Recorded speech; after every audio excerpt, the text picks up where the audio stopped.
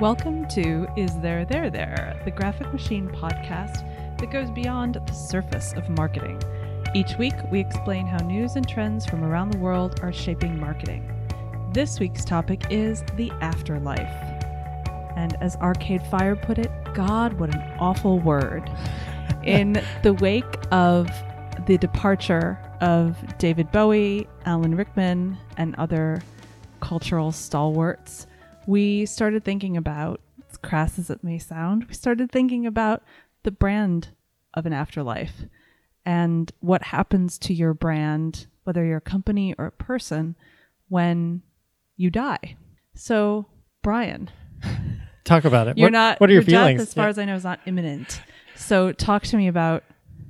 Well, I'm often fascinated by, I feel like David Bowie he was just an amazing person, but it was particularly interesting how even in death, it was sort of an art form. And so for people who don't know, who are not as diehard Bowie heads as ourselves, it has come to light in pieces after his passing that he knew he was dying of cancer, and he completed his last album and several videos for his album literally on his deathbed. It was very important to him that he get these done, get them out, and this was really his goodbye to all of his fans and to the world. The lyrics of the songs are very much about dying. The imagery in the videos is very much about bodies being mummified and passing on, and lots of imagery of old astronauts referring back to Space Oddity and Major Tom. And after his death, he was, as far as everybody knows,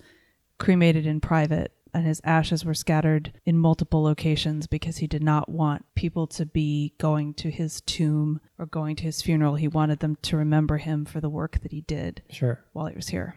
Well, I find that really fascinating because there is to a much lesser extent, if somebody in an organization passes on, there's that moment now where you decide that person is no longer there for real, because there's an active moment where you choose to pull somebody off of the website or whatever the thing might be inside the organization. And I find that to be on a much smaller scale, it's an active choice that people have to make. And even more and even less morose, as a campaign comes to an end, there are these assets that just sort of linger, and they are out in the world and they continue on, and maybe they have misinformation or inaccurate information. And that's sort of where this leads me, which is the idea of, when do you say goodbye? When do you let go? When do you decide that something's done?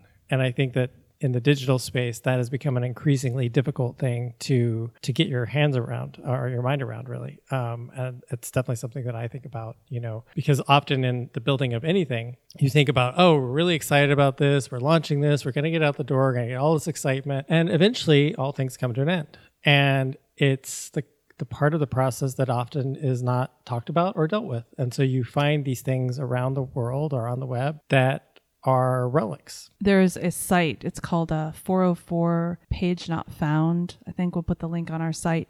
And it's different from the Wayback Machine because it's an archive of sites that are all still live, that were created as far back as 1993. And they were made and then kind of forgotten about, but they still exist. And you think about all of the URLs that, are associated with pages that have a very short lifespan and then die. But that's as it should be. That's the nature of digital, I think.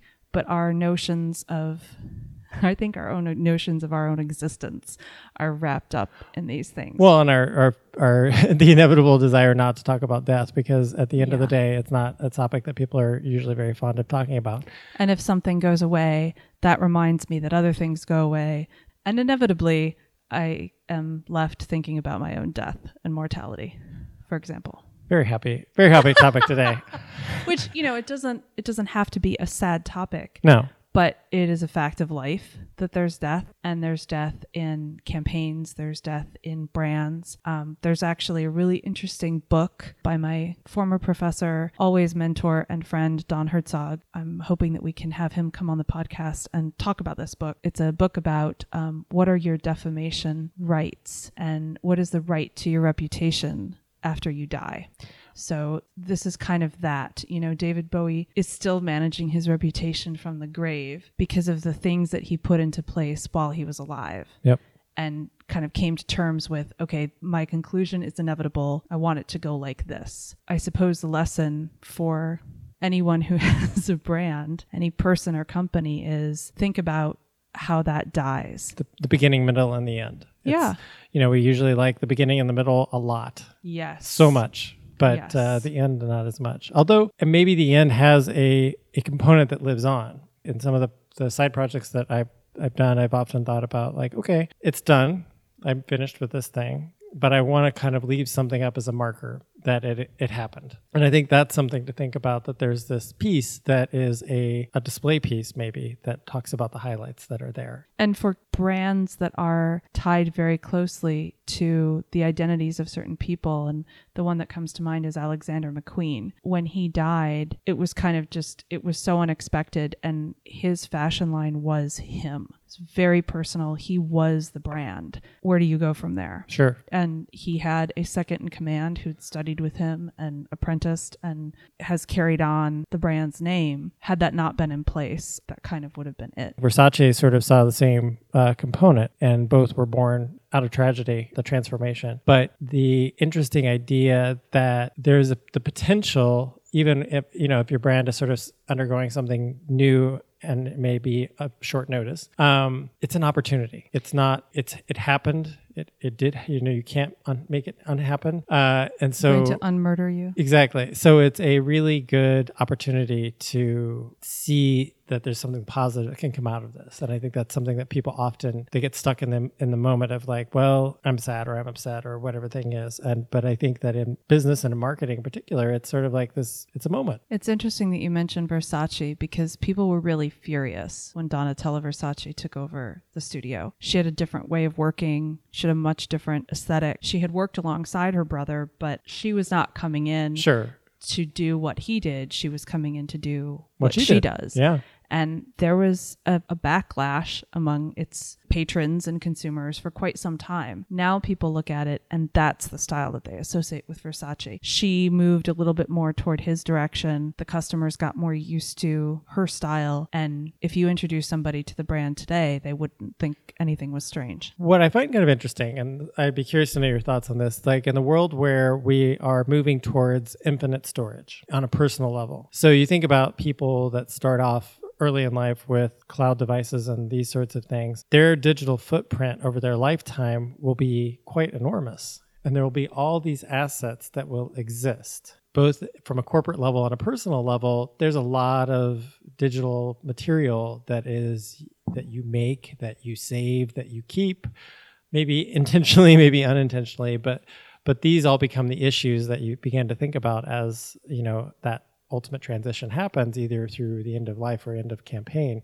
It's pretty fascinating stuff. That's something that's developing as a completely new field of trusts and estates law and property law, is when you're planning your will, attorneys are now advising that you include some sort of provision for what happens to all of your digital assets. What happens to your giant Flickr library of all of your photos? What happens to all of your emails? Who has the right to go through those things after your death? So on a slightly less bleak note, It's all about your perspective. Exactly.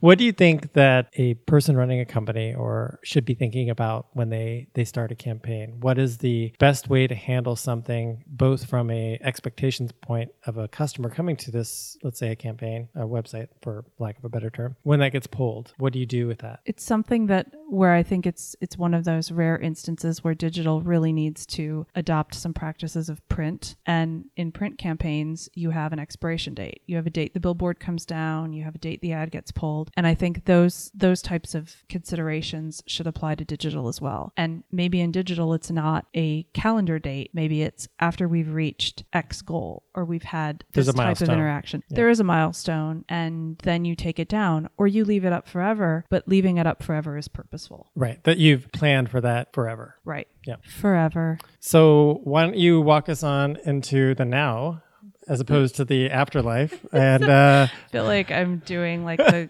the anti-version Back of to the Dante's light. Inferno, Yes. and, you know, So- helping you across the river Styx. Yes. Yeah. So my now is it's a now that's kind of, it happened now, but it should have happened like 5 years ago. The FBI has announced that they are taking new measures to deal with intellectual property threats and theft. And what they're doing is they are now reaching out to places like online advertisers and third parties that have information about how intellectual property is stolen. And they're working with these groups. Wow. And their rationale is sound. They're saying, you know, this will help us understand trends. It will help us understand technology, helps us understand what the different crimes are. Totally 1,000% true. And it is 2016. So the fact that they're only now doing this, and maybe they've been doing Slight it. uphill battle ahead of them. Yeah. It's like we've decided to reach out to Time Warner to understand this new cable TV thing. It's so late in the game. I hope that it's useful. I hope that they are reaching out to people who actually know something, but who can say. I think it's one of those weird moments where it's a bit of a scope creep for an organization that maybe they aren't naturally well suited for this, and now they're being asked to do it because there's really no one else to police this. I think that's right. And I sincerely hope too that there is not an overreaching, because when it gets difficult to deal with all the nuances and subtleties in intellectual property, it's really easy to just take a giant hammer. The blunt instrument effect. Exactly. Yeah. Mm. Exactly. No more World Wide Web. Yes. So that's my now. Brian? Mine is about Slack, a messaging tool that has gained a lot of popularity. We use it internally in the studio and have for about a year. It's great at replacing email conversations within an organization and providing more real-time connectivity for people who want to communicate with one another about a variety of topics, but not get bogged down in what email has become, which is like sort of this onslaught that you feel like you can't quite find your way out of. Insert Slack. They have recently acquired one of the top executives from Foursquare, which is their task is really to bring Slack into the larger enterprise. So I'm curious to see what will be happening with that as it moves forward, because I think one of the beautiful things about it is the way that it has worked well for small and medium-sized organizations. It'll be interesting to see what features and advances they have to make it more attractive to large-scale businesses, and whether those large-scale businesses really and truly want to embrace something of this platform. They may go kicking and screaming into the next generation. The great thing about Slack is the simplicity of it. Yes. And that is something that I think may get sacrificed in the enterprise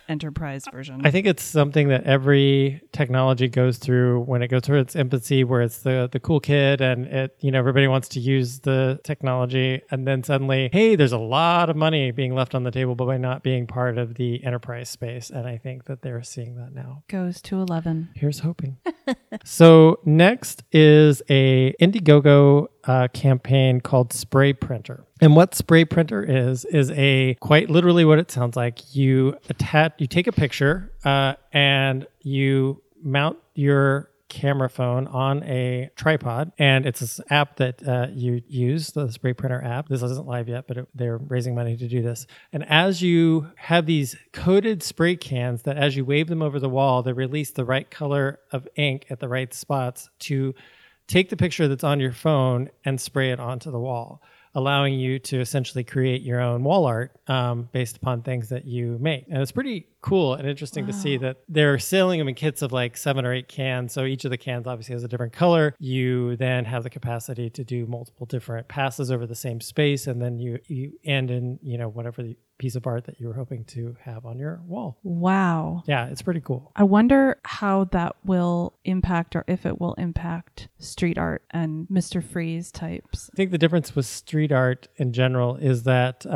generally don't have the street space to drop your tripod in the space to measure the wall to make sure it's all right and exactly what you want. Well, it might not come out exactly, but I mean just the distance literally to the wall and focus. I don't know. I mean, people are crafty. They are. They get up to some shenanigans. Yes. And I would love to have somebody who does street art. We could interview you incognito. We could mask your voice. We won't tell anyone who you are. But I would once this technology becomes available, yes. I would love to talk to somebody about that. Useful tool or not, I guess, is the other option. Fair enough. What's next for you, PJ? So, bit of background on refugee law. Bear with me here. Every country has different refugee policies and laws and standards for who it will admit and who it won't admit. But sort of almost every country has agreed that if you don't meet their standards, they will send you back to the place where you came from. And most often it's the place where you came from originally. So say that you're trying to get from Syria, for instance, to the United States, and you go by way of Russia and Germany and the UK, and you finally land in the US. If you're repatriated and sent back, you're sent back directly to Syria. You do not pass go. You don't collect $200. So what Norway has done is a couple months ago, they started using social media to reach potential asylum seekers who are seeking asylum in Norway to say, this is the regime that we have in place for evaluating asylum seekers. These are the standards that you have to meet. It's very hard. We're not a utopia. You think that all of Sweden and Norway and Finland, that there's this amazing place. But if you come here, if you're accepted and you don't have anywhere to go, you're going to be sleeping in a tent on the ground. Finland has now adopted this as well, primarily targeting potential asylum seekers from Russia, because with the decline of the ruble, there's such an influx of people from Russia seeking asylum in Finland. Both countries maintain, and I think this is probably true, that it's not intended to deter people who are really seeking asylum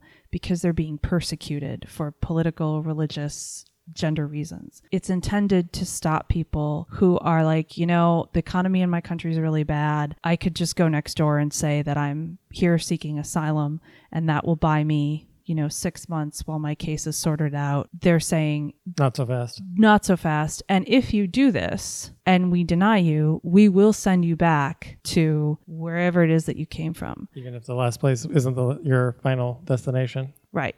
So they had some asylum seekers who'd gone from Kabul to Russia and were trying to get into Finland. And Finland sent out messages on social media saying, this is very risky. Be sure that you want to do this, because if we deny you, we have to send you back to Kabul. So it is a really interesting way of communicating with asylum seekers. It's outside of the box. It has loads of potential for abuse. It's like very Big Brother propaganda-y. It's also a way, though, to communicate with people that you didn't have any way to communicate with before. How else would you tell people who might be considering fleeing their country, look, this is what you're going to have to do when you get here? Yeah. I think you'll start to see that in more countries, not just for refugee and asylum seekers, but for all kinds of things. Health issues, even more so than you do right now. Yep. That's my next. Indeed. Bringing it all back to death. That's what I do. Yes. On that note... God, what an awful word. Yes, we are closing out this episode, and thank you very much for listening. We hope that if you like what you've heard, you'll share this with your friends. We can be found at ittt.io, or at their podcast is the Twitter handle, at Graphic Machine is the handle for the agency. Also visit us at facebook.com/Graphic Machine Inc. for agency and a feed to talk about this week's podcast. Until next week, thanks so much.